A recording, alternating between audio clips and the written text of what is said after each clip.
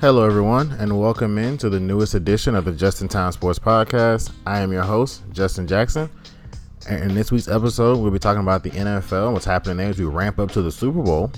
We'll have our NFL betting segment, Jack's Pack. We will talk about the NBA and what's happening there, and we'll have our best for last, which will be a major discussion, a major huge shout out to the WNBA and what's going down with the W.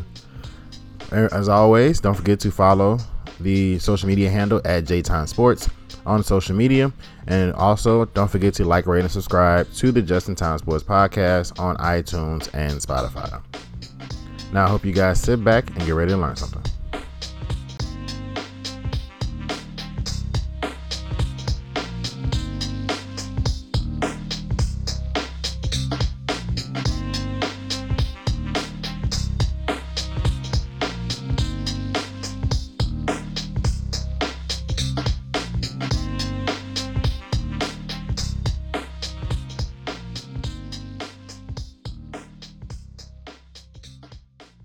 Welcome into the show. Lots of stuff is happening right now. It always seems that anytime, we think we're going to have a slow point, we're going to have a dip, we're going to have a time where I'm going to have to really pull some topics out of my what, something always provides context, content, something of the sort. We have so much to talk about that's going down right now. A lot of coaching drama. Player stuff. We've got ownership scandals. We've got potential playing for tanking. We've got game fixing. The Super Bowl is in 9 days. The NBA is going insane right now. It's ramping up. It's that time of the year, the NBA, where it's really ramped up. It's nearing All-Star break. That is the unofficial bye week for everyone in the NBA. It's the official bye week, really, for everyone in the NBA. And that's when you evaluate, okay, are we going to go for the playoffs or whatever? That's when you figure that out. It's All-Star break. That's in a couple of weeks. Absolutely insane what's going down right now in the world of sports. Like I said, every time I think, we're going to have other people that do this, other people in the content creating business regarding sports. We always think there's going to be a slow period. Or we hope there isn't one because we're in the interesting business. We're in the content business. But, you kind of see around the corner, you see some stuff coming, and you're thinking, oh, man, it's about to be a slow point here. Or we thinking like, man, that 2-week period between the Super Bowl, between the conference championship game and the Super Bowl, it's going to be a little dry. And then the Super Bowl to probably All-Star is going to be a little dry. And then you got to rely on the regular season NBA. And then you pick it once the NBA playoff starts, you're good to go. Then every single, you're good.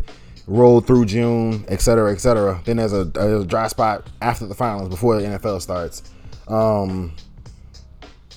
Unless you got college ball. So, that's stuff you can fill the time with. Obviously, we did 52 shows last year. So, obviously, it's stuff you can talk about, you guys are interested in. But like I said, just when we thought there was going to be a slow period, I knew this was going to be a slow period. I had pre-planned the show probably on Monday. And then bombshells drops left and right. So, absolutely crazy stuff. But let's talk about what has happened so far. The NFL obviously had its NFC and AFC championship games. We're going to start off with the NFC. I had the Rams winning, and they won. They didn't cover the 3.5. We'll talk about that obviously in Jack's Pack. We'll peek in on it. But I had the NFC winning, and the NFC won. Pretty much why I thought they were going to win. Teams are close. Who's got the quarterback? One's got Matt Stafford. One's got Jimmy G. I'm going to go with Matt Stafford every single time. And it was one of those, it was a multitude of things that came together. And when I picked the Rams like I spoke about in Jack's Pack last week. You have to win.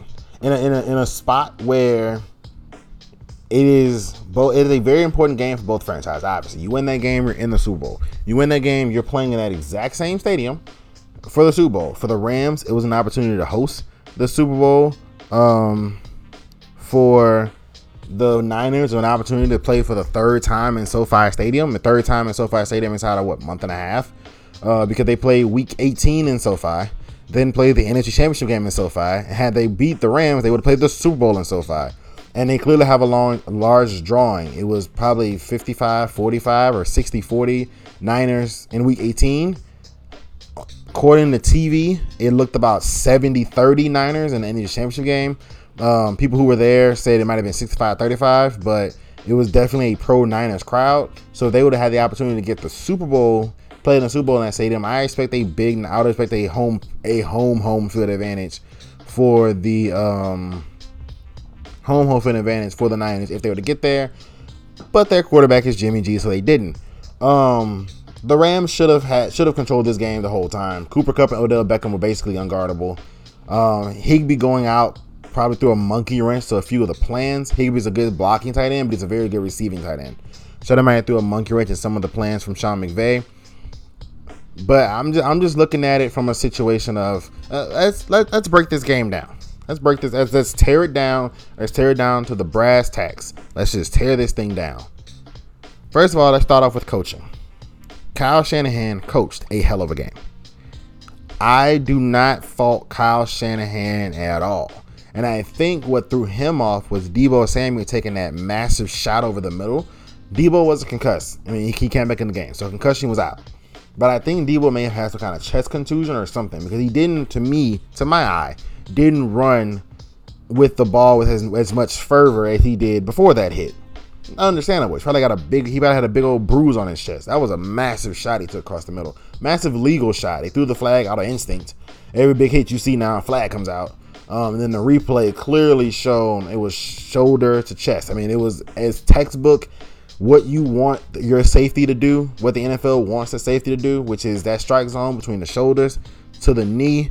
Pretty much has been the strike zone. The players want shoulders to hip because knee injuries ruin your career.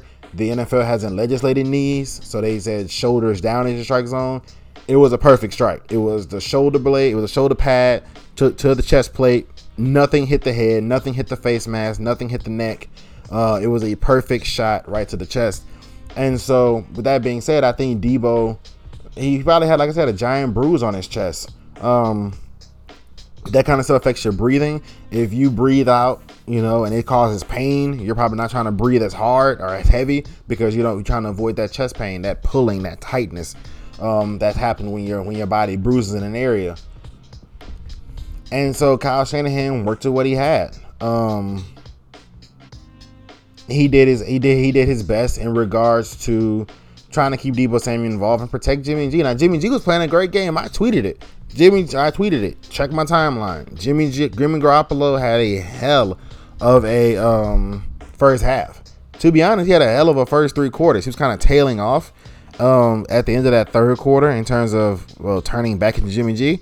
But he had a hell of a first half. For many people thinking that his next L was his last L in San Francisco uniform, he played a very good first half. And he was putting a lot of pressure on management just in general and the fan base in general. If Jimmy G would have gotten back to a Super Bowl, it would be really, really hard, in my opinion, to unseat him from the job.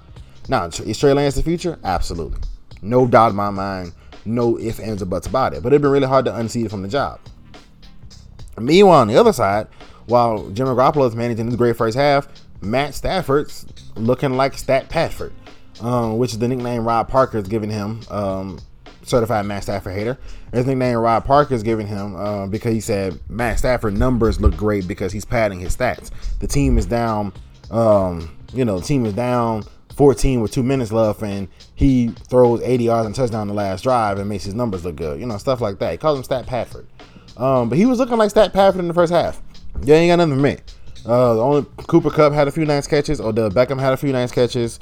But then Stafford tried to throw a pass through double coverage into Kupp in the end zone, gets deflected, picked. He just was a little off in key crucial downs. The Rams was a little bit off. McVay challenging stuff that clearly wasn't what he was challenging. Just trying to throw anything at the wall and hoping it stuck rather, because they felt it. It was 14-3, and it's like, it was 14-3. We can't move the ball. Their offensive line is whipping our D line. It's a situation where desperation had to have kicked in. The hot tub memories had to have kicked in. Widely reported that Sean McVay made the deal for Matt Stafford in a hot tub, or that they met in a hot tub or something like that. It was something involving a hot tub. And then Colin Cowherd has repeatedly told the story where Les Snead was about to take off. Not Snead. Oh man, the owner of the Rams. I cannot think of his name right now, but he was about to take off on a plane, headed somewhere, and they had the deal on the table for Matt Stafford. Of course, you know, a deal that big, it's got to go all the way up to the top. And so Les Snead, who's the general manager at Sean McVay, was on the phone with the owner, who again name escapes me, and we're basically saying we have to make this deal. We have to make this deal. Well, it was time sensitive because Detroit at the time, Matt Stafford was going to get moved. So Detroit at the time was fielding offers, and I'm sure had a ranking order priority. 1, 2, 3. I guess the Rams are number one on the list. And so the Rams decided pull the trigger. Stan Kroenke, I think is his name. Stan Kroenke. And so the Rams decided, Mr. Kroenke decided to pull the trigger. Decided to just let it rip. And kudos to him. It was a decision that ultimately led to the Rams getting Matt Stafford, getting a major upgrade at the quarterback position, and leading the Rams to this situation. Now, I think some people were saying that, it doesn't matter. Stafford has to win the Super Bowl to validate the trade. Yeah, it is Stan Kroenke. Stan Kroenke is the owner. He's the richest owner in the NFL. But you know, back to what I'm saying. It was saying Stafford has to win the Super Bowl to validate the Jared Goff trade. And I disagree. Jared Goff doesn't win that game. I should know. He lost the last 4. Jared Goff doesn't win that game. Jared Goff doesn't win the game with 14-3. The whole world, the pressure is piling on Sean McVay. The pressure is piling on Cooper Kupp. The pressure is piling on Odell Beckham. The pressure is piling on Von Miller, Aaron Donald, Cam Akers, the rest of that all-star studded crew. The pressure's on them. The pressure's weighing them down. They need something, anything to save them. Matt Stafford saved them against the Bucs. Another situation. They needed someone to save them. Cam Akers fumbled twice. Cooper Kupp fumbled. They had like 4 fumbles in the game. They had the bad snap that goes past Stafford 30 yards back. You know, it's just they needed someone to save them. Jared Goff doesn't save them. Matt Stafford did. So that's why you get the Matt Stafford trade. This team had a ceiling, a clear and defined ceiling with Jared Goff. This team is ceilingless. Many people are expecting the Rams to blow the Niners out. I've seen comparisons, not the Niners, the Bengals out in the Super Bowl. I've seen comparisons to 43-8, Seattle versus the Broncos. I mean, people are saying this is going to be a wipeout because of the Rams. And no one in the history of life has ever predicted a Jared Goff-led team of any variety to win in a blowout. So that is what you did by trading for Matt Stafford. Kudos to Sean McVay. He got his owner to pull the trigger. He got Les Snead to go to Stan Kroenke to pull the trigger. So far, so great. It has paid off handsomely for the Rams. To me, their ceiling probably was wild card weekend. If they would have had Jared Goff, now they're in the Super Bowl. So kudos to the Rams. Congratulations to the city of Los Angeles hosting the Super Bowl and hosting your home team. And if that isn't a great thing in Los Angeles, it's helping the brand out big time, establish a culture in LA. So huge for the Rams. But now we're going to shift to the AFC Championship game and the official arrival to the third king of the AFC, Joe Burrow, as he took down the first king of the AFC of the new generation, Patrick Mahomes. And the reason why I say kings of the AFC, we all know after, not last week prior, but the divisional round, what was being said. Oh, Patrick Mahomes and Josh Allen are going to be this generation's Peyton and Brady. That's what they said, Peyton and Brady. Okay. So that means 2 kings of the AFC. But people forget Big Ben was there. So, and during the time when they were all in the AFC together, Big Ben got 2. Brady got 5, I think, for Peyton jump ship. No, Peyton was in the AFC still. So Big Ben got 2, Brady got 6, and Peyton got 2. People forget there was somebody else. It was Big Ben. There was 3 kings. There's a third king. It's Joe Burrow. And I actually think Josh Allen is going to be this generation's Big Ben. So I think Pat and Joe are going to be Brady Manning. And then Josh Allen is going to be Big Ben. Because, think about it. Think about the last three Kings. And then Phillip Rivers was there too. Which might end up being like Lamar. Or Justin Herbert is going to be the Phillip Rivers, where it's like, okay, he's really, really good. And in most other eras, he's king. Unfortunately, he's in this era. But think about it. Think about the comparisons. Josh Allen has Big Ben. They're the biggest. They're the most physical. They're the most physically gifted in terms of total athlete. Both have unconventional ways of playing the position. Allen almost plays like a caveman, and Big Ben is appropriate name. Big Ben, he's like a statue. He's like a tower. You just hit him, he bounces off, and he extends plays, and that's okay. That's those two. Burrow is like Brady, that doesn't have the physical capabilities. Doesn't have the world's biggest arm. Doesn't have the world's best feet, although Burrow can move. But in comparison to those two, doesn't have the world's best feet. Pretty much beats you with moxie, guts, and football IQ. You know, kind of beats you with playing football, not really playing athlete. And then Patrick Mahomes has the special trait, and the special trait being his arm and his playmaking abilities. Peyton Manning was pre-snap. It was, I'm going to know what you're going to do so well before you do it that when it gets done, I know. Like, I'm just there. I'm there and there. I'm already got my route picked out. I already know I'm throwing the ball. Like, I got you. For Patrick, it's, I'm going to try to do that. But if I'm wrong, I'm so special of a player, I can beat you anyway. And so that's kind of what I'm looking at. Just three kings of the AFC. And, you know, Patrick being the first king beat the second king. But then Joe Burrow showed up. And it was 21-3. It was 21-3. I was at dinner. I was at brunch, lunch. I guess you could say I was at lunch with some friends and had the game. And it was 21-3. And I told my friends, I said, yeah, buzzsaw coming. KC's about to blow them out. And I had KC in my Jax pack. I was 0 for 2 this week. Again, we'll talk about that in 20 minutes or so. But I was thinking straight up, I'm like, blowout coming. It's over. Here comes the buzzsaw.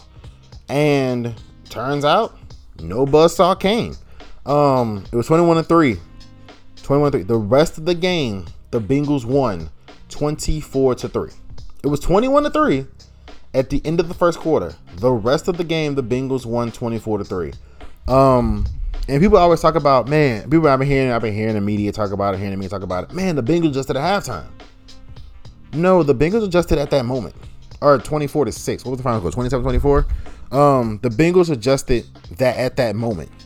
The Bengals adjusted at the end of the first quarter. They didn't wait till halftime. You can't wait till halftime against a guy like Patrick Mahomes. You will get blown out. It was 27-24, yeah. So it was 24-3 the rest of the game. You can't wait till halftime to adjust. You wait till halftime to adjust, you get blown out. It's 35-3 or 35-10. The game's over. They adjusted in the first quarter because, like I said, they scored 21 in the first quarter. They didn't score again the rest of the game till right at the end to get a field goal. It was all kudos big time to the Bengals defense rather. Just looking at the box score, it was an absolutely great game and competitively. Play by play, obviously. So the Bengals, yes, it was 21-3 with 5 minutes and 4 seconds left in the second quarter.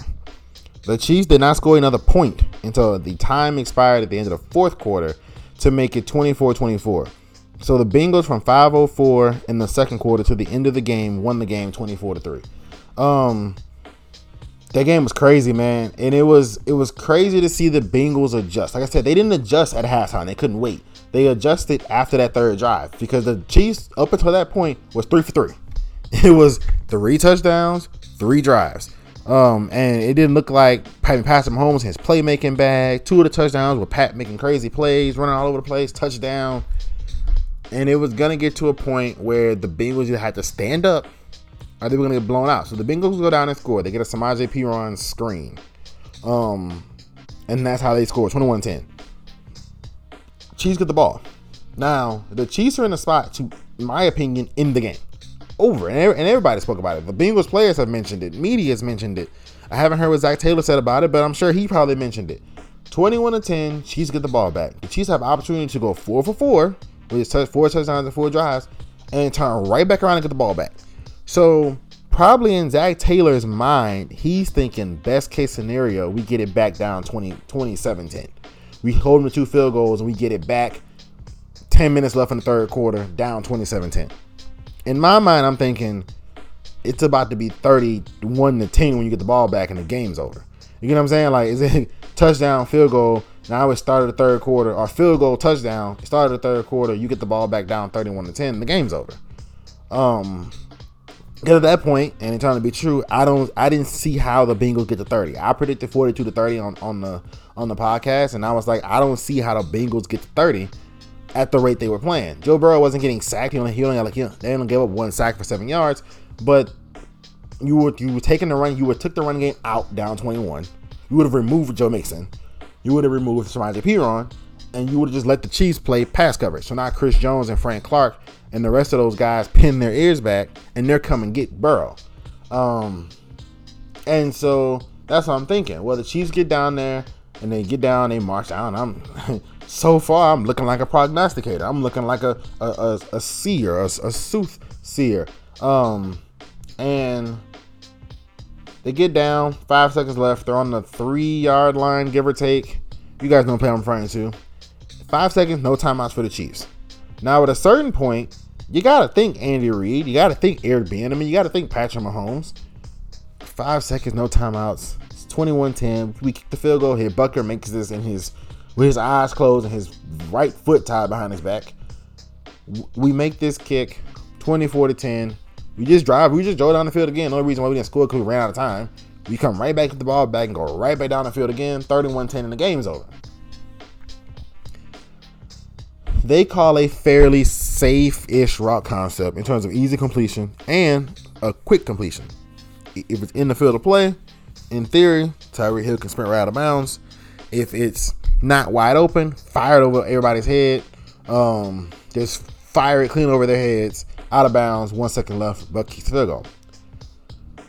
Or when the play's not immediately wide open, throw it at somebody's feet. Just throw it at somebody's feet.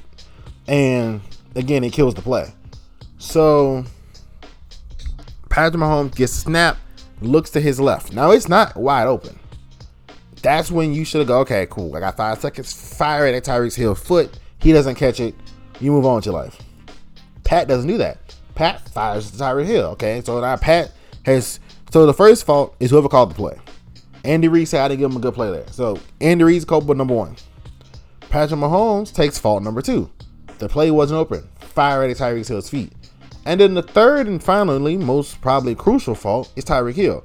Because instead of saying, okay, I shouldn't have got this ball, there's only 5 seconds left, he is and sprints out of bounds. He decides, I'm going to try and score. So he sets up, faces the defender like he always does, tries to do a shake. Eli Apple makes a great tackle. In bounds, you have no timeouts, half over.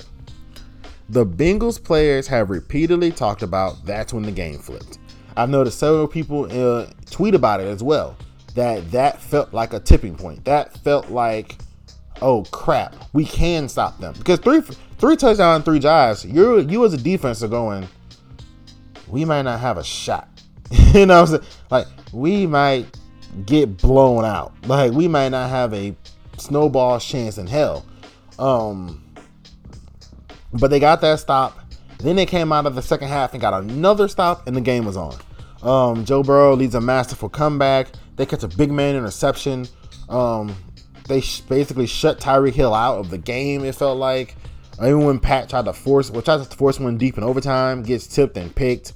And then Evan McPherson does what he does, makes the field goal and walks the Bengals off into the Super Bowl. Absolutely spectacular. Joe Burrow gained a lot of national attention. I mean, from before the game to afterward, came in with the big fur coat and the sunglasses and the Nike JB9 chain. Then he does on the field. Then after the game, rocks the black with the JB9 chain again. Makes a comment like, I mean, too much money for these diamonds to be fake. I mean, the swag level on that kid is amazing. As a fellow LSU alum, I love to see it. He had that swag all through 2019. He carried it into the NFL with them. That team's got a lot of potential, you know, and they're one of the, and Zach Taylor's a Sean McVay cast off, or Sean McVay tree member. So that'd be very interesting to watch, McVay versus Taylor. The Pro Bowl Skills Challenge was fun last night. Always interesting, you know, it's taped for TV, so I'm sure it's longer than an hour. Obviously, they had to set up and tear down drills and stuff, but that was fun. That was really fun. The best catch was sort of like the slam dunk. So like slam dunk competition in the NBA, that was fun. Stephon Diggs jumping through a table like Bill's Mafia through his brother's jersey was crazy. The fact that Trayvon Diggs won against 3 wide receivers, he is a wide receiver, he went to Bama's one, but the fact that Trayvon Diggs legitimately won it in my opinion, against 3 wide receivers.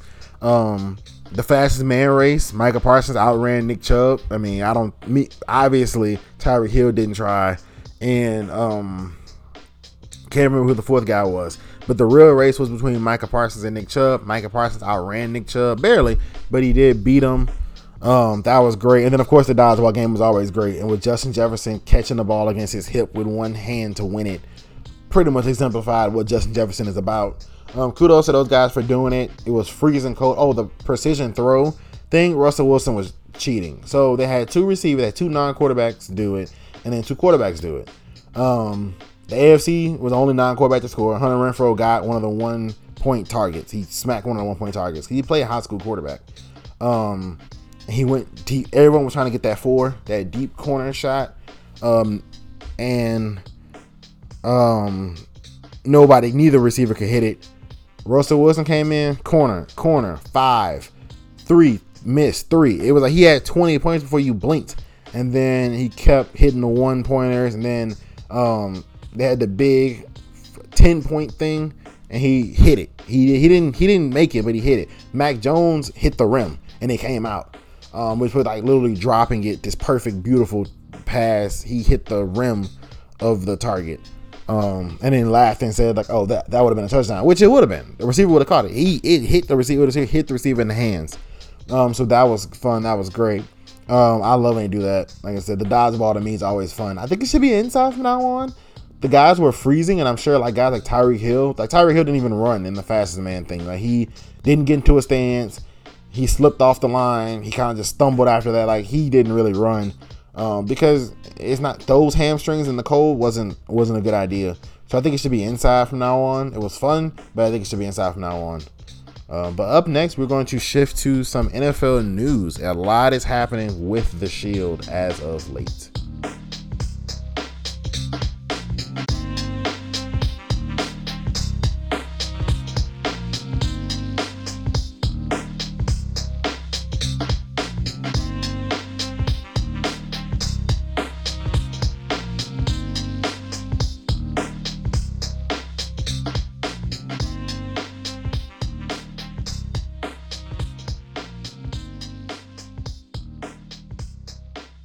Alrighty, guys, and welcome back into the show.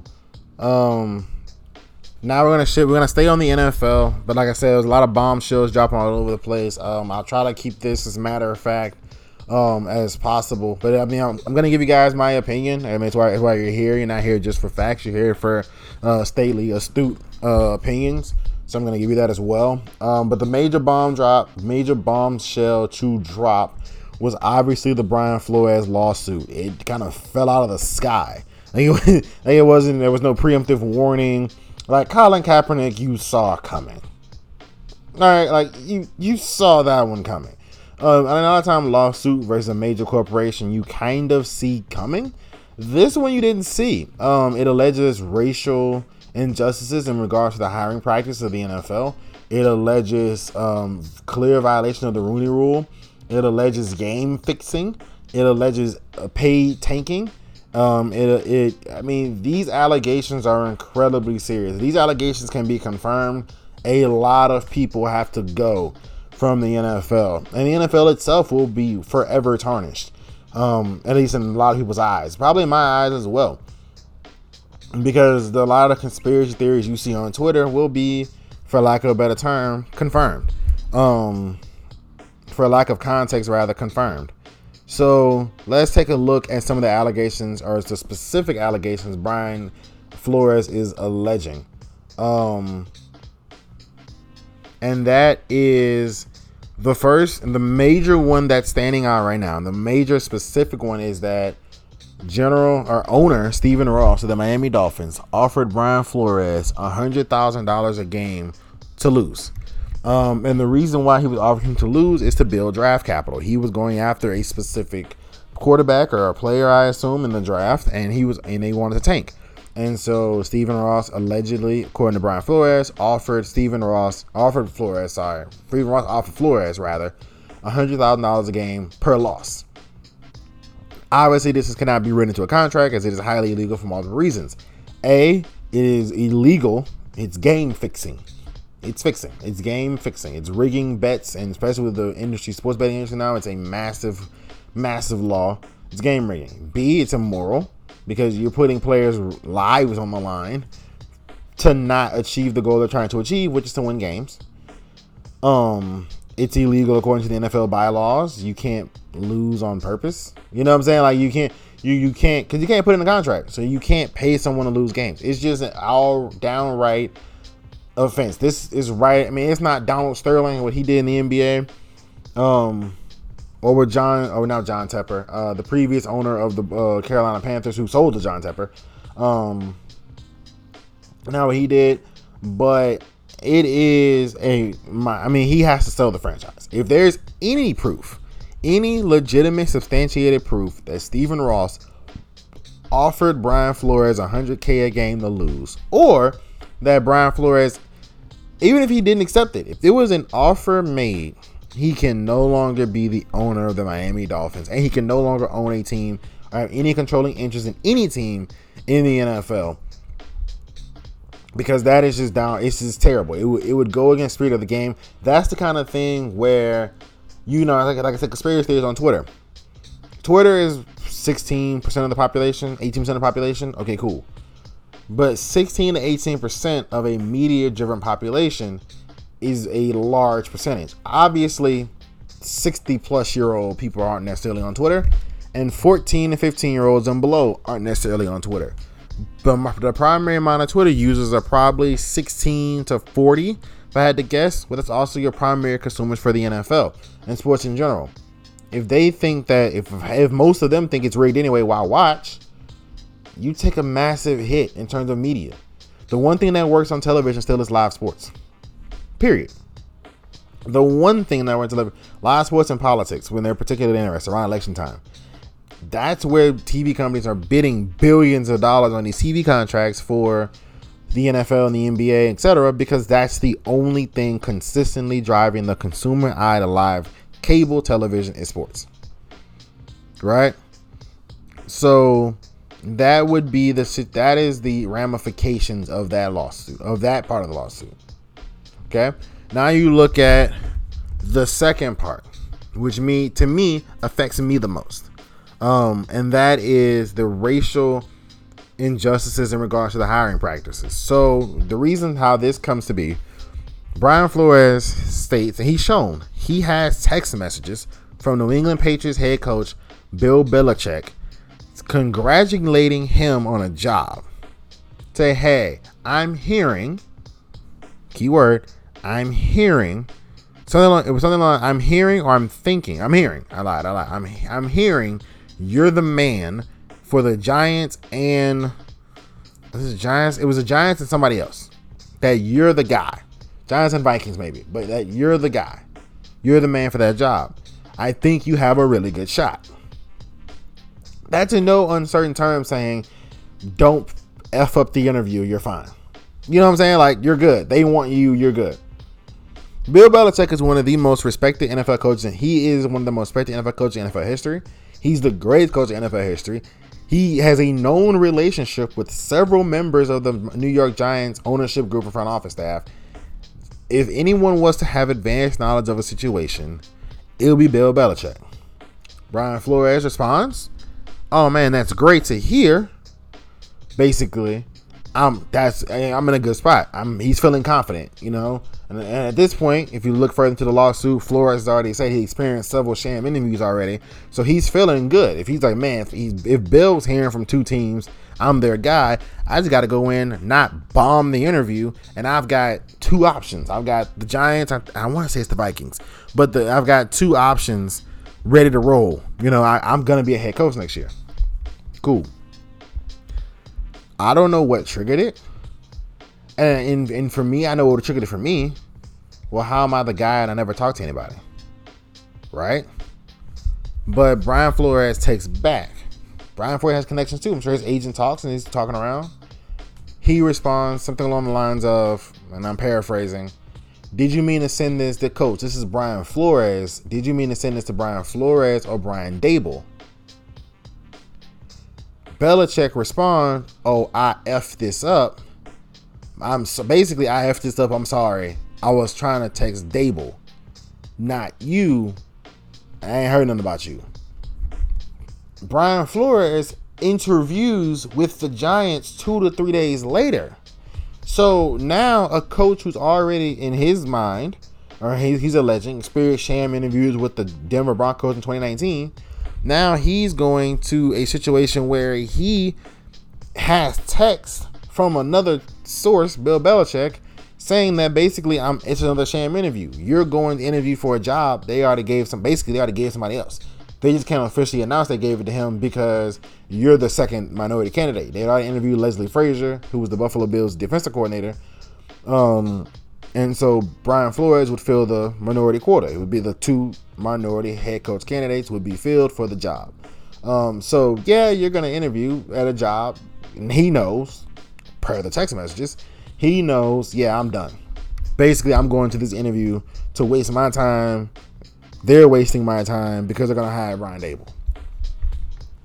He goes to the interview, does it, whatever, does a great job apparently. Brian Dable gets a job.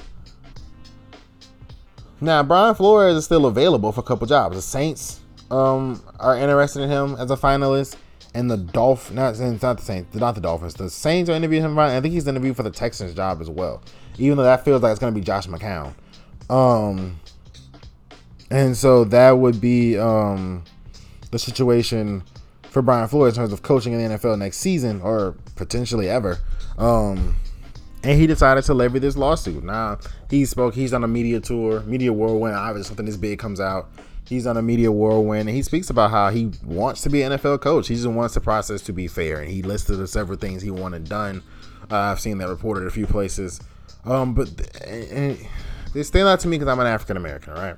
I'm African American in this industry. I'm not only a media guy. I want to pursue coaching. I want to pursue front office work, whatever. And hearing Brian Flores accuse John Elway of coming in effectively hungover after a night of partying, saying that he got text from Bill Belichick, or showing he got text from Bill Belichick stating that, yo, congratulations on the job. Wrong Brian? Like Brian Flores got congratulated on a job he hadn't interviewed for yet. The Dolphins offering him to do stuff. According to him, Stephen Ross set up a boat party for an unknown prominent quarterback and Brian Flores to bump into each other so that it's not tampering and for them to have a conversation. Like, it's stuff like that where, Brian Flores refused the money. He refused to do the meeting. It's not like if that stuff were to come out, Brian Flores falls on the sword. The owner hires the next coach and gets him to do it. And it's just like, it's ridiculous. Some of the stuff alleged in the lawsuit. Now, Hugh Jackson, before we jump back to Brian Flores, Hugh Jackson, now the head coach at Grambling State, they've entered an amazing NIL deal. But Hugh Jackson has corroborated a similar story with Cleveland. He said that Cleveland owner Jimmy Haslam offered him what he considered a good amount of money to lose in Cleveland. And that they had some 4-year plan where losing was the first two. Lose the first two, keep a very, very young team, that way it's cheap, and get higher draft picks. Now, they did land the back-to-back number one pick back-to-back years. Myles Garrett and Baker Mayfield came of it. And then year 3 and year 4, once you got all these draft picks and all this youth and all this money, started winning in year 3 and year 4. Hugh Jackson said stuff like there was extra money in his check. Stuff like that. It was just He alleged similar. Jimmy has him fired back hard at Hugh Jackson, saying like, "Man, when are you ever gonna take credit for how you coached the team? I took my credit. I took my blame. When are you gonna take yours?" And of course, all the teams came out and categorically denied what Brian Flores is saying. John Elway excused his experience by his appearance by saying that they have just flown in, doing another interview in Denver, and they flew to Brian Flores overnight, and whatever. Now, for me, that's a bad excuse. Now, John Elway denied all this, but that's a bad excuse to me. I could have 1 hour of sleep. I'm going to get up in time to prep for the interview. I'm going to have my hair right. My suit's going to look great, right? Brian Flores, like, they came in disheveled, basically. You know, like, they came in late and disheveled. I don't care how I got to pull it off. I'm going to get the job done if I'm serious about a candidate. So to me, that's a bad excuse.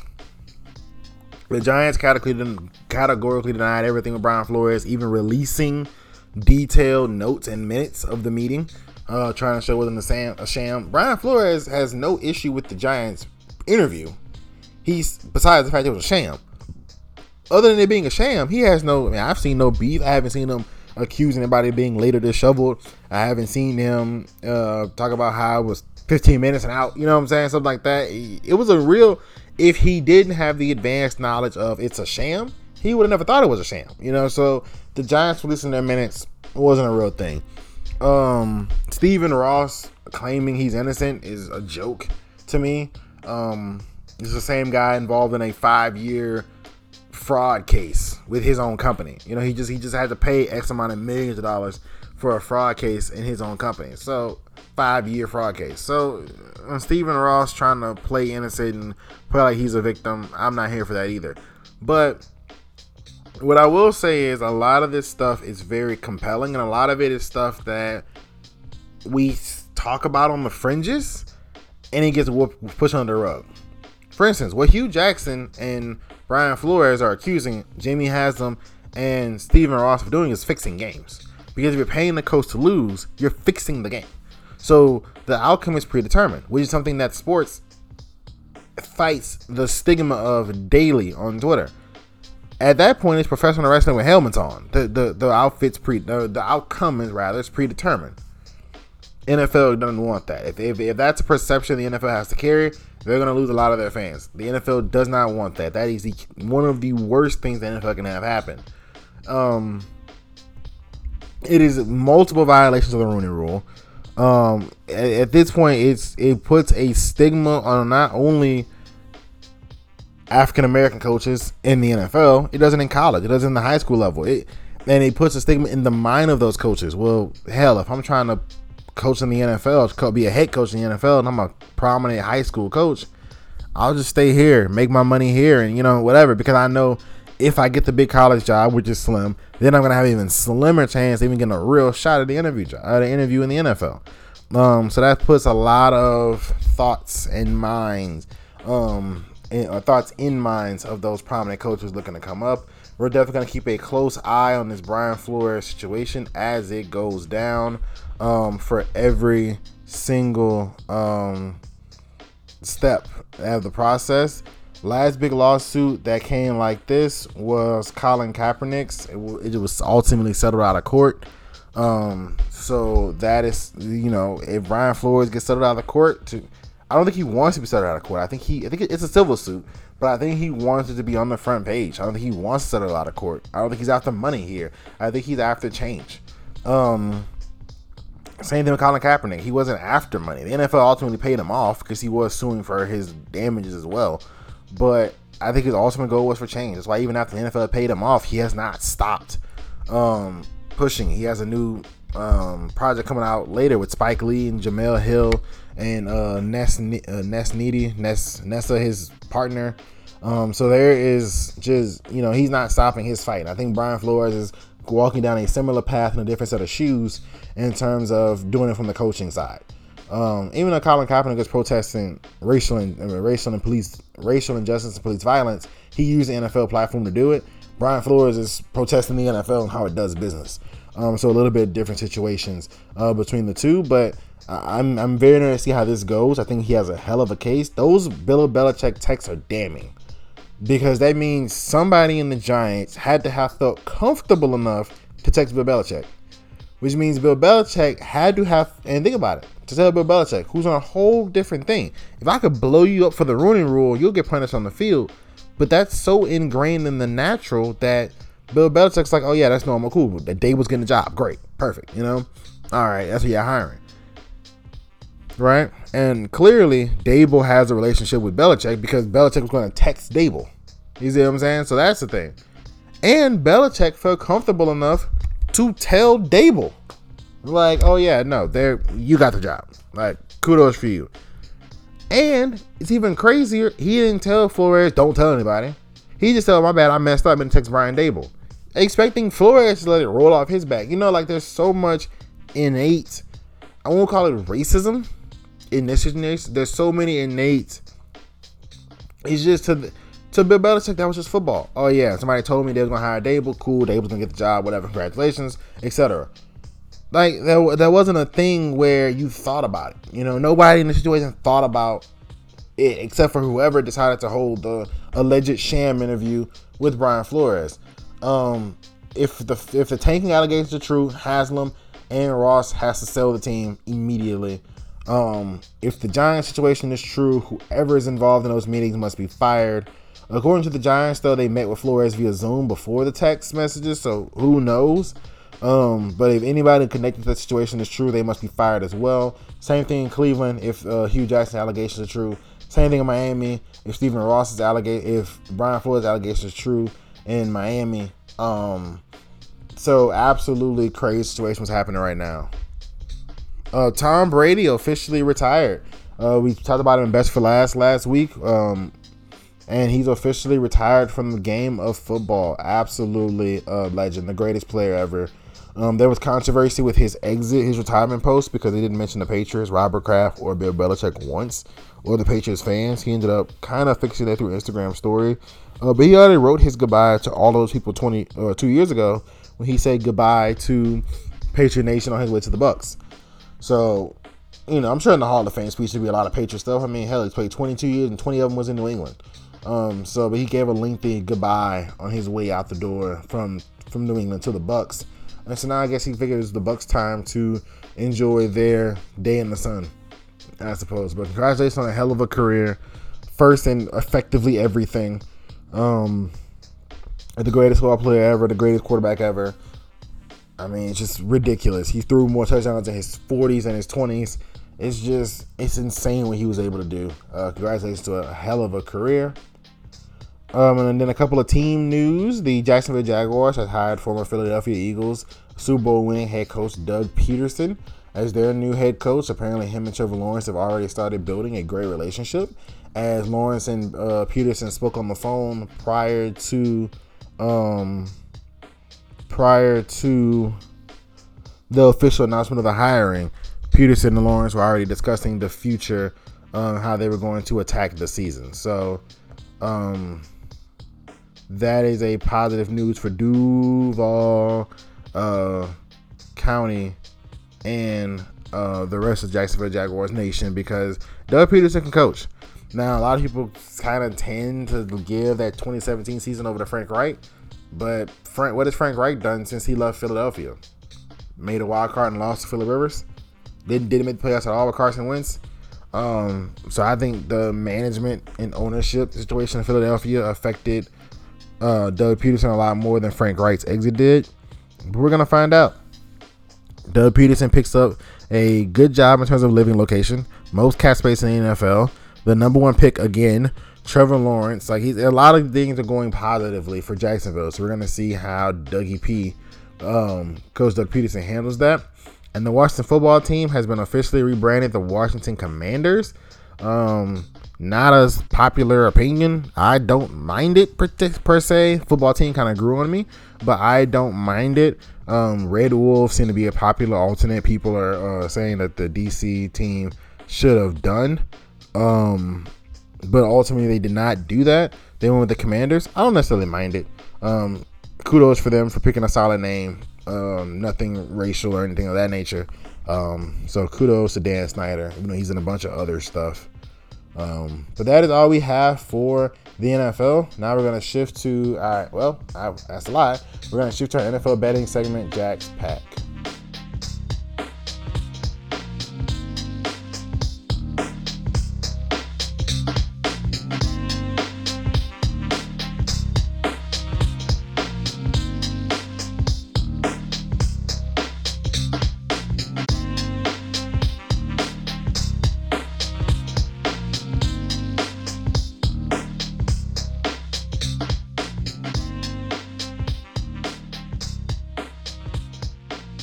Welcome back into the show, and now we're gonna touch on Jack's Pack quickly. Last week we went 0-2, and you guys know I fought back and forth with those numbers the entire time I was on the show, picking them. I didn't love them.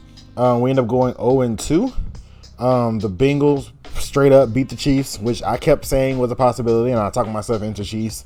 Covering the -7, and then the Rams beat the Niners by 3, and the number was 3.5. Bad beat. I blame Matt Stafford. No, I'm kidding. I do. I blame Matt Stafford for that, because if he didn't throw that pick to Cooper Kupp, they get a field goal. We're not even in this mess right now, but it is what it is. We're 0-2.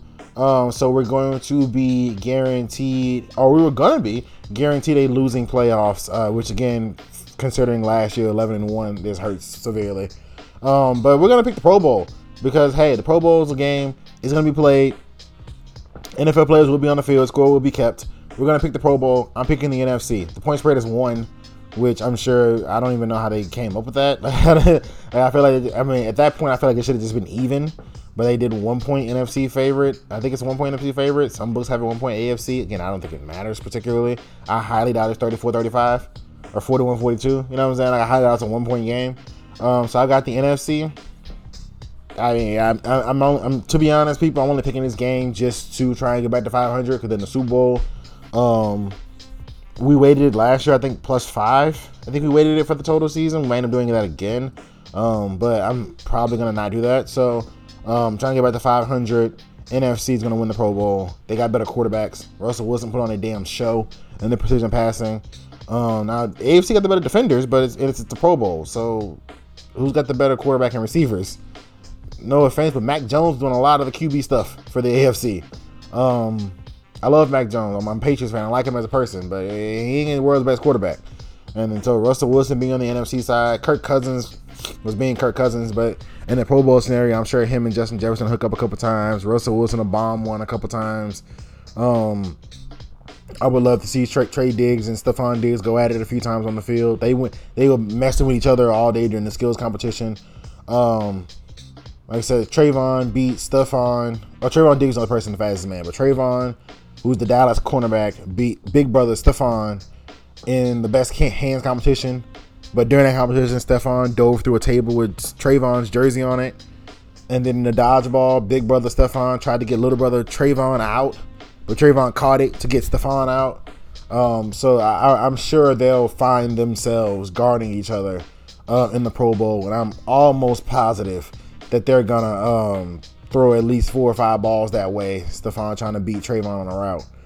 So that'd be interesting intra-squad, intra-family situation. But yeah, I've got the NFC winning. Pro Bowl scores are weird. So I got the NFC winning by like 6. I guess the Pro Bowls are weird. I'm not even gonna say a score. Pro Bowls are weird, but I got the NFC winning the game. Therefore, they're gonna cover that 1 point. NFC victory will get us to 6 and 7 in the playoffs, and then we'll set up the Super Bowl for the opportunity to go 500. But up next, we're gonna shift to the NBA and talk about what's going down there.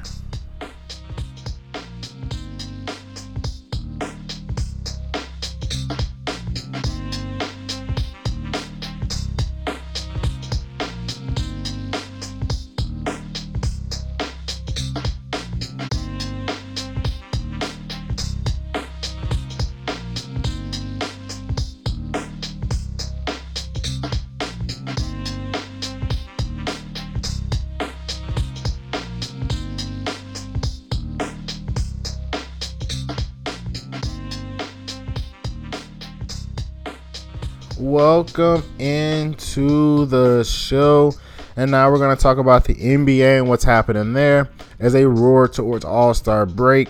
We're going to jump right into those standings as we always do when we talk about the NBA. We're going to jump right into those standings.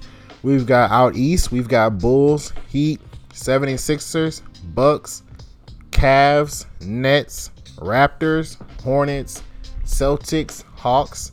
Now, as it currently sits, the Raptors, Hornets, Celtics, and Hawks will battle it out in the play-in tournament for the right to the 7th and 8th seed. And then out west, we have the Sun, Warriors, Grizzlies, Jazz, Mavericks, Nuggets, Timberwolves, Clippers, Lakers, Trailblazers. And just like on the east, out west, as it sits currently, the Timberwolves, Clippers, Lakers, and Trailblazers will battle it out for the 7th and 8th seed through the play-in tournament. Now, what makes standings very interesting is that the Lakers are a mere 5-ish games away from 6th. So it's not, they're battling. They're right now 8th, but they are right well within range of 6. I don't see the announcers spoke about last night. They're like 8.5, 9 back from 4th. I don't see them getting that. It would take healthy LeBron, AD, and Westbrook to get their life together and get their act together as a unit. And over the last, and they've already played 50 games basically. So over the last 30 games, go something like 20-10 or 25-5. To get in the top 5, to in the top 4 to host round 1. I don't see that happening. But get them to 6, absolutely. I can see them getting to 6, even though Denver's reportedly may get Jamal Murray back. Paul George is coming back sooner rather than later for the Clippers. Timberwolves are the Timberwolves. But, so the Lakers getting to the 4th seed is not going to happen. But getting to the 6th seed and avoiding the play-in tournament is very possible. Very, very possible. It depends on how they finish. But right now they're reeling. LeBron James is dealing with something in his left knee. It started off with irritation. Now there's swelling. Reportedly, I've heard things like there's fluid in it, which there's fluid in his knee. That's a problem. But, it's right now it's being described as left knee soreness and or irritation. He did not go to the game last night. He was actually off-site away from the team undergoing treatment. That could be, that's a problem. He's not year 10. He's year 19. He's not 29. He's damn near 39. It's kind of like that. That's an issue. If to have a guy dealing with a guy his level, guy his play, guy his age, dealing with fluid buildup, potentially definitely soreness and potential swelling. So that could be a problem. Although positives for the Lakers. Anthony Davis is playing like a top 5 player in the world again. He's locked in on both sides, offensively and defensively. He's taking every challenge, every player, every comer as a challenge, and he's ready to go out there and ball. Russell Westbrook is having fits of spurts of OKC. Westbrook, where he'll play rough, where 2 quarters, and then he had that stretch in the 4th quarter, shot, made shot, bucket, and it's like, oh, okay, there it is. He had that crazy second half, and he scored 30 in the second half. He's having more and more moments. They haven't translated to a game. They haven't translated to 35, 15, and 12 or something like that. But they're getting there where now instead of 2 or 3 possessions, when he looks great, it's 5 to 7 possessions.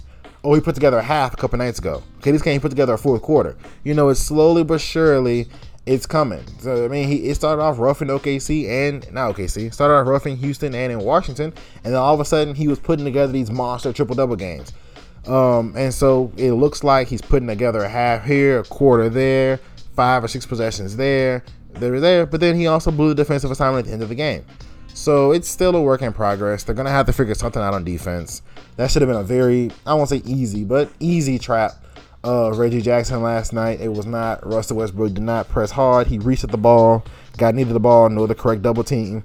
Austin Reeves played his assignment right, cut off the baseline, but now he was able to spin back easily, lay the ball up over a flying Malik Monk. AD comes down and misses the runner. AD's great performance, all for naught. Russell Westbrook's great 4th quarter, all for naught. You go home with an L. So that's something that the Lakers have to clean up if they want any chance to come out of the West. But Anthony Davis played like that, and LeBron comes back healthy, they got a hell of a chance to come out the West, because it goes back to the question I asked last year, who's going to guard him? Okay, Russ is a fairly easy guard in theory. He can't shoot, so back up. No one on the Sun can guard LeBron, although Jay Crowder can annoy him. Nobody on the roster can do anything with Anthony Davis besides DeAndre Ayton. And we just saw what Giannis did to Aiden, and Giannis is less skilled than Anthony Davis. AD can pull Giannis out the 3-point line. He can dribble and handle past him. He can do post fades, hooks, and do the Giannis power game. So we're going to see what happens with the Lakers. I still got a lot of faith in those guys. A healthy LeBron James has been to the finals 10 straight years. So barring that he is unhealthy, that would be the only way I see the Lakers not getting to the finals. Because history shows us that LeBron healthy gets to the finals. It's a matter of fact. It's not conjecture. It's not opinion. It's not anything else of the sort. LeBron plus healthy equals finals. That's the formula. And so that is the formula the Lakers are depending on if and when he comes back. The Warriors are beginning to heat up. And by heat up, I mean you're starting to look around and see, all right, the Splash Brothers are back. But they have a problem. They have a Draymond Green problem. Draymond Green's going to miss the All-Star game. It's already been announced, and that's a few weeks away. He's going to miss the All-Star game. He has a disc problem in his back. That disc problem it derailed Larry Bird when he hurt his back tarring his own driveway, which for the modern fan, I can't even imagine one of the 3 biggest faces in the NBA tarring his own driveway. Yeah, that's blasphemy. That's like hearing Chris Paul jam his hand and repairing his own engine. Like, it's just it would be laughably upsetting if that would happen in today's game. But he hurt his back tarring his own driveway. But what happened? It was a disc injury. Remember the sabbatical? LeBron took 2 weeks off. He was playing for the Heat, and he just took 2 weeks off in the middle of the season. He had a disc problem. Many people thought it was going to derail his career, similar to Larry Bird, where he hooked up with some Marine who did that kind of stuff, and the Marine rather helped him fix his back. And so he's been fine ever since. And he got through it, and I'm sure he might still do the routine or still do the exercise, whatever the Marine showed him what to do. But I'm sure that he's been fine ever since. Well, Draymond has a disc problem. Well, knowing that LeBron James has gone through a disc, you would think Draymond, who's good friends with LeBron James, would just call LeBron James and say, hey, I got a disc thing going on. You fix yours in 2 weeks. How the hell do I fix mine? It's been 3 weeks basically, and now talking about another 3 weeks he's going to be out. How do I fix this? So whatever the issue is, it's not the same with LeBron because him and Draymond are cool. So in theory, LeBron would help Draymond out, be like, hey, this is who I went to, this is what we did, etc. Do this and you'll be fine. It has to be something different from LeBron's, or different between LeBron and Draymond's disc injury if LeBron isn't helping and Draymond's in fact still suffering. So that's a problem. I don't know what the hell's going on with James Wiseman. That's like he's effectively Bigfoot at this point. Loch Ness Monster, Galapagos Gertie. I mean, no one's seen him. He was practicing at one point. He came back to practice when Klay came back to practice. Klay's on the court, been on the court for a few weeks now. James Wiseman's still not on the floor. The Warriors have one active center, it's Kevon Looney. GM Bob Myers has said that could be a problem and something they may have to address at the trade deadline if, in fact, you get a setback on Draymond and or Wiseman. Because Draymond, I know what's up with Draymond. It's a disc issue, it's in his back that derails players all the time. I've forgotten what James Wiseman injury was. That's how long ago it was. They really need to figure that out if they're going to move forward with him. What's the plan with him? Is he truly part of the Golden State Warriors' future? Is he just a guy holding a spot? I mean, what is the deal with James Wiseman? No one knows. It's got to be the most frustrating thing for the fan base because I have no idea what's going on with James Wiseman. I hope it's something serious, but at this point, I have to assume it's got to be career threatening. He's been out with it for a year and a half. So at this point, it's got to be career threatening. I hope it's nothing where it's unfixable. I mean, Markelle Fultz's career was thought to be over after he had that nerve damage in his shoulder. He's fixed it. He's not what he was supposed to be, but he's a comparable NBA player. What the hell is going on with James Wiseman? That's something I would love for the Golden State Warriors to update, give a firm feeling on something. Show him on the court practicing. So, I mean, I know he got assigned to the G League when Klay got assigned. Klay's back. Klay's back and rolling. James Wiseman is MIA, Ghost, Casper, the Loch Ness Monster, Bigfoot, Yeti, Galapagos Gertie. I mean, where is he? And how long is he going to be out for the Golden State Warriors? Ben Simmons drama ramps up daily. At this point, it's depending on whether whether the 76ers are willing to part with him for pennies on the dollar at this point. Very, very, and I do mean very poor job of negotiating this trade, because you basically, when the Sixers situation went down, they should have moved on from Ben Simmons that second. Ben Simmons should have been moved out of the organization, because that was going to be his apex. His apex was when he last played. Well, now he hasn't played basketball competitively on an NBA level since Game 7 of the Eastern Conference semifinals versus the Atlanta Hawks. He has not played a game. He has not played a single game of competitive basketball. He has not played in the regular season. He did not play in the preseason. He barely practiced with the team. So now his value is dipping. The trade deadline is next Tuesday. His trade value is not going to improve. So now you got a guy who's not playing for you, who is purely, in my opinion, wrecking your franchise's credibility, because this one guy is refusing to play for you. He's not saying he's not playing basketball. He's not playing for you. He's not playing in that city for that fan base and that locker room anymore. The bridge got burned after Joel Embiid and Doc Rivers threw Ben under the bus. Joel Embiid said something on the lines of, we lost when we didn't make that layup. Like, everybody on the planet knew what layup he was referring to. Doc Rivers said, I don't know if I can win the championship. Ben Simmons playing point guard for me. I mean, you can't say that. And I mean, side note, we're just gonna excuse Tobias Harris, who's on a max contract. Where was he in Game 7? Where's he been all season? He's had some good games, but he's not been a max contract level player. Joel Embiid, if memory serves me correctly, that Game 7 he had 9 turnovers. Yeah, Ben Simmons hit the layup on Trae Young. He also held Trae Young to 5 for 21 shooting. If Trae Young is held to 5 for 21 shooting, you got to win the game. Ben Simmons did his job as one of, if not the best defensive player in the NBA, holding someone to 5 for 21 like Trae Young. Your job done. Anything you give us on offense is a plus. Also, Thibault should have made the layup on the and one. A lot of people messed up in that game, including, like I said, Joel Embiid's 9 turnovers. But for some odd reason, that got pushed under the rug, because it's his fault. It's Ben Simmons' fault for not taking the layup. Trae Young went 5 for 21. Ben Simmons did his job. I don't want to hear about this other nonsense. Who cares? Ben did his job. Trae Young was in a straitjacket. Kudos to Ben Simmons. I'm with you on this, bro. I hope you get out for the deadline, because otherwise it's going to be a mess of a season. And Philly, you're wasting a season of Joel Embiid's development. They're the 3rd seed. Embiid is playing a dominant figure. If the season ended with today, I'd give Embiid the MVP. He's playing a dominant brand of basketball. But we all know, you need a guard. You need a dependable guard number 2. Right now, holding Ben Simmons and taking his money and hoping Tyrese Maxey's the guy ain't it. Tyrese Maxey's been playing really well. Wrong answer. Joel Embiid is not on the timeline to sit there and wait on Ben Simmons in a pissing contest. Joel Embiid's on a timeline to go win an NBA championship, because he's about to win the league MVP that he probably would have won already had health not derailed his progress earlier in his career. So if I am Joel Embiid, I'm going up to the front office and say, bro, one of 2 things is happening. Either you fix this with Ben or you trade Ben. But having Ben on the roster, taking his money, and holding up a roster spot is not helping me.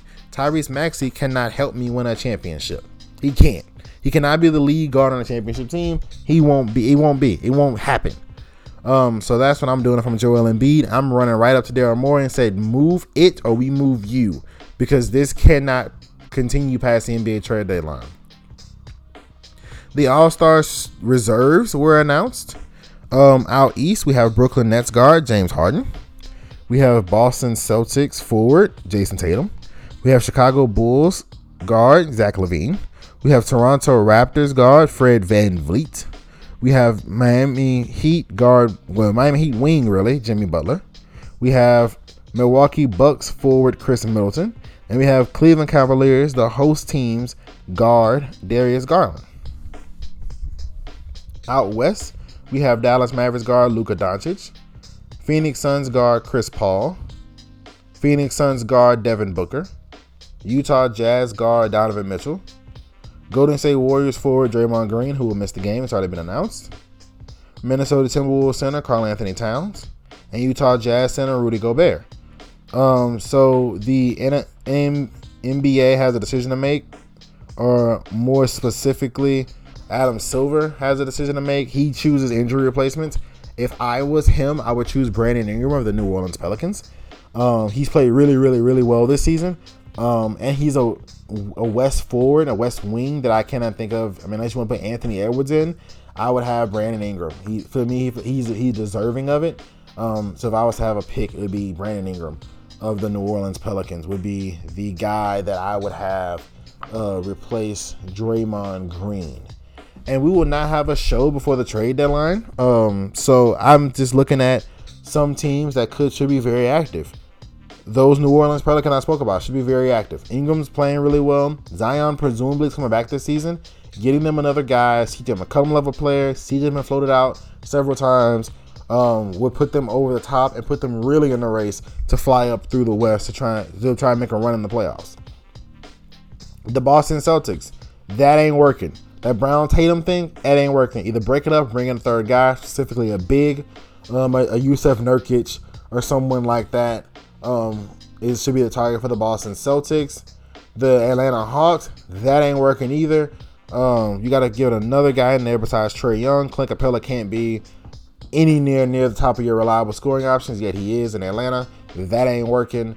Philadelphia 76ers, please move Ben Simmons. That ain't working either. Brooklyn Nets, I don't even know how to fix you. You're just gonna suffer.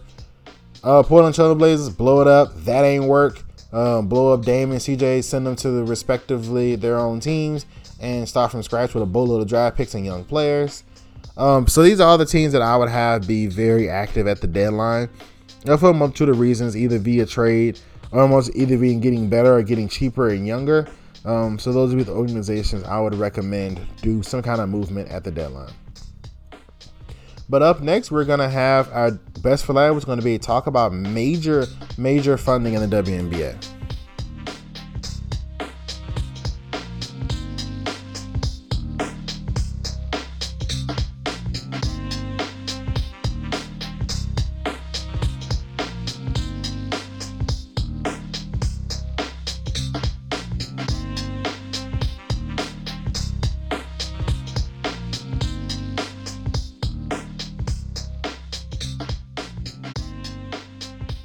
Welcome into the show and welcome in to Best for Last, which I talked about in the open. It's going to be a talk about the WNBA receiving massive funding.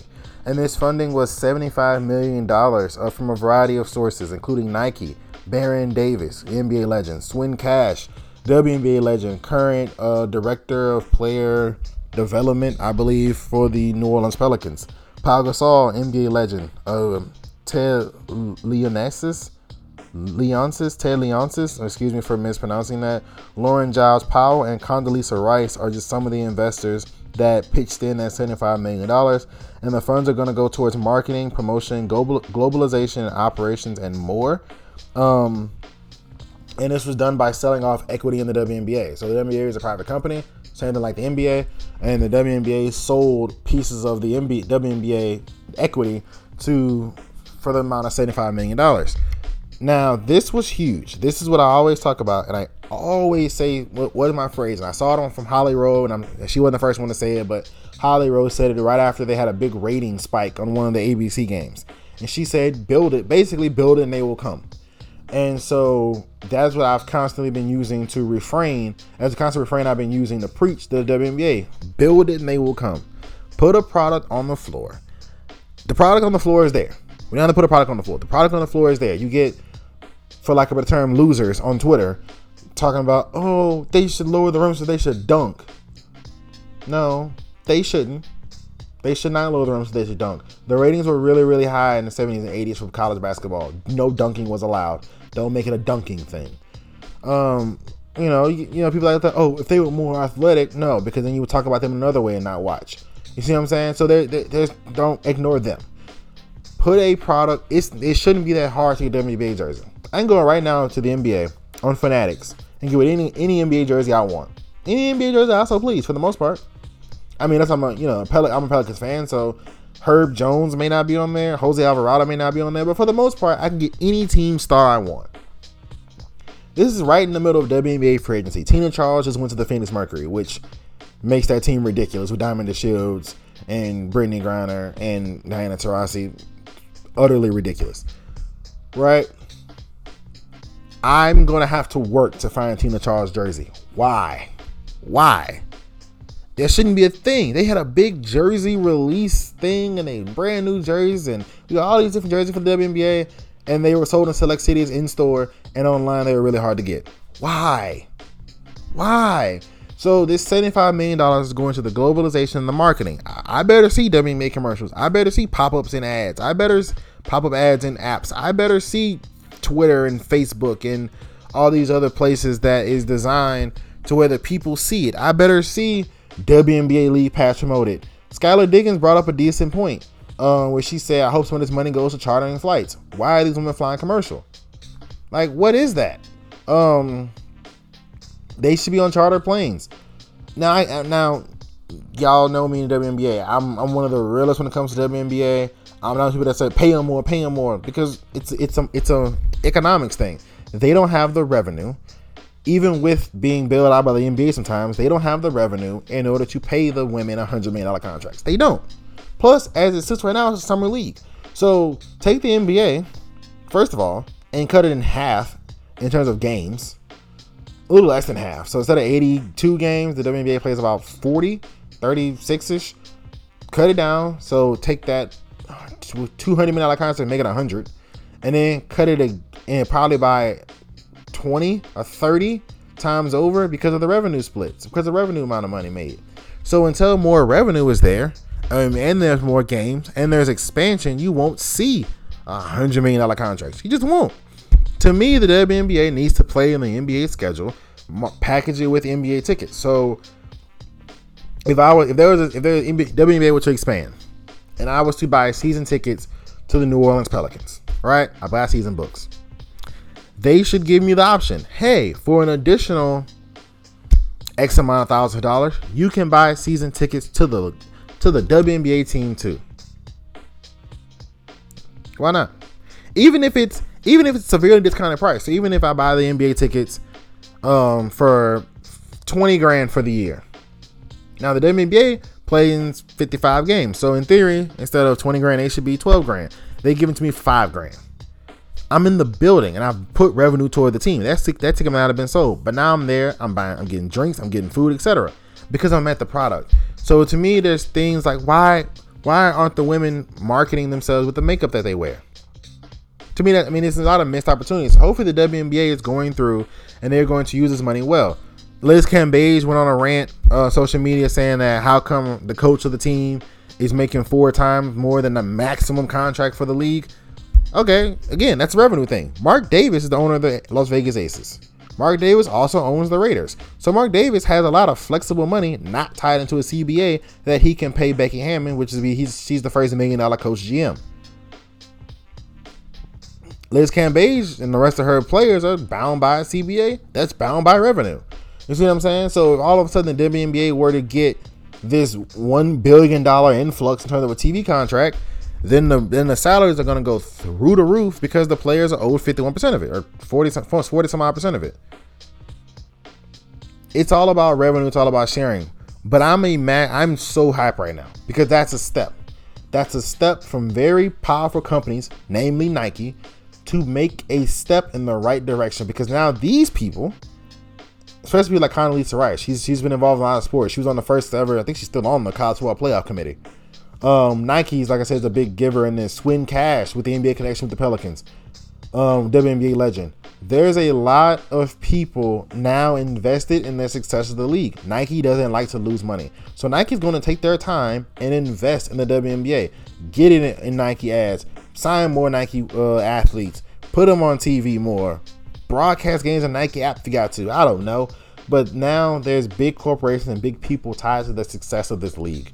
And that's huge for the WNBA if they ever want to have comparable NBA salaries.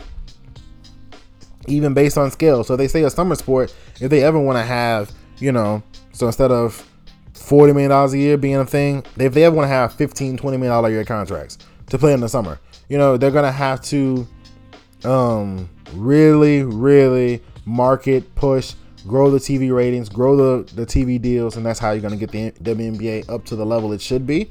I'm very excited for it, and I'm glad this is a step in the right direction. But that is all we have for today. I hope you guys enjoy the rest of your day. This is your host, Justin Jackson. And remember, don't forget to follow the social media handle at JTimeSports in order to stay up to date in terms of news, highlights, and things of that nature. And also do not forget to like, rate, and subscribe to the Just in Time Sports Podcast. I repeat, this is your host, Justin Jackson, signing out.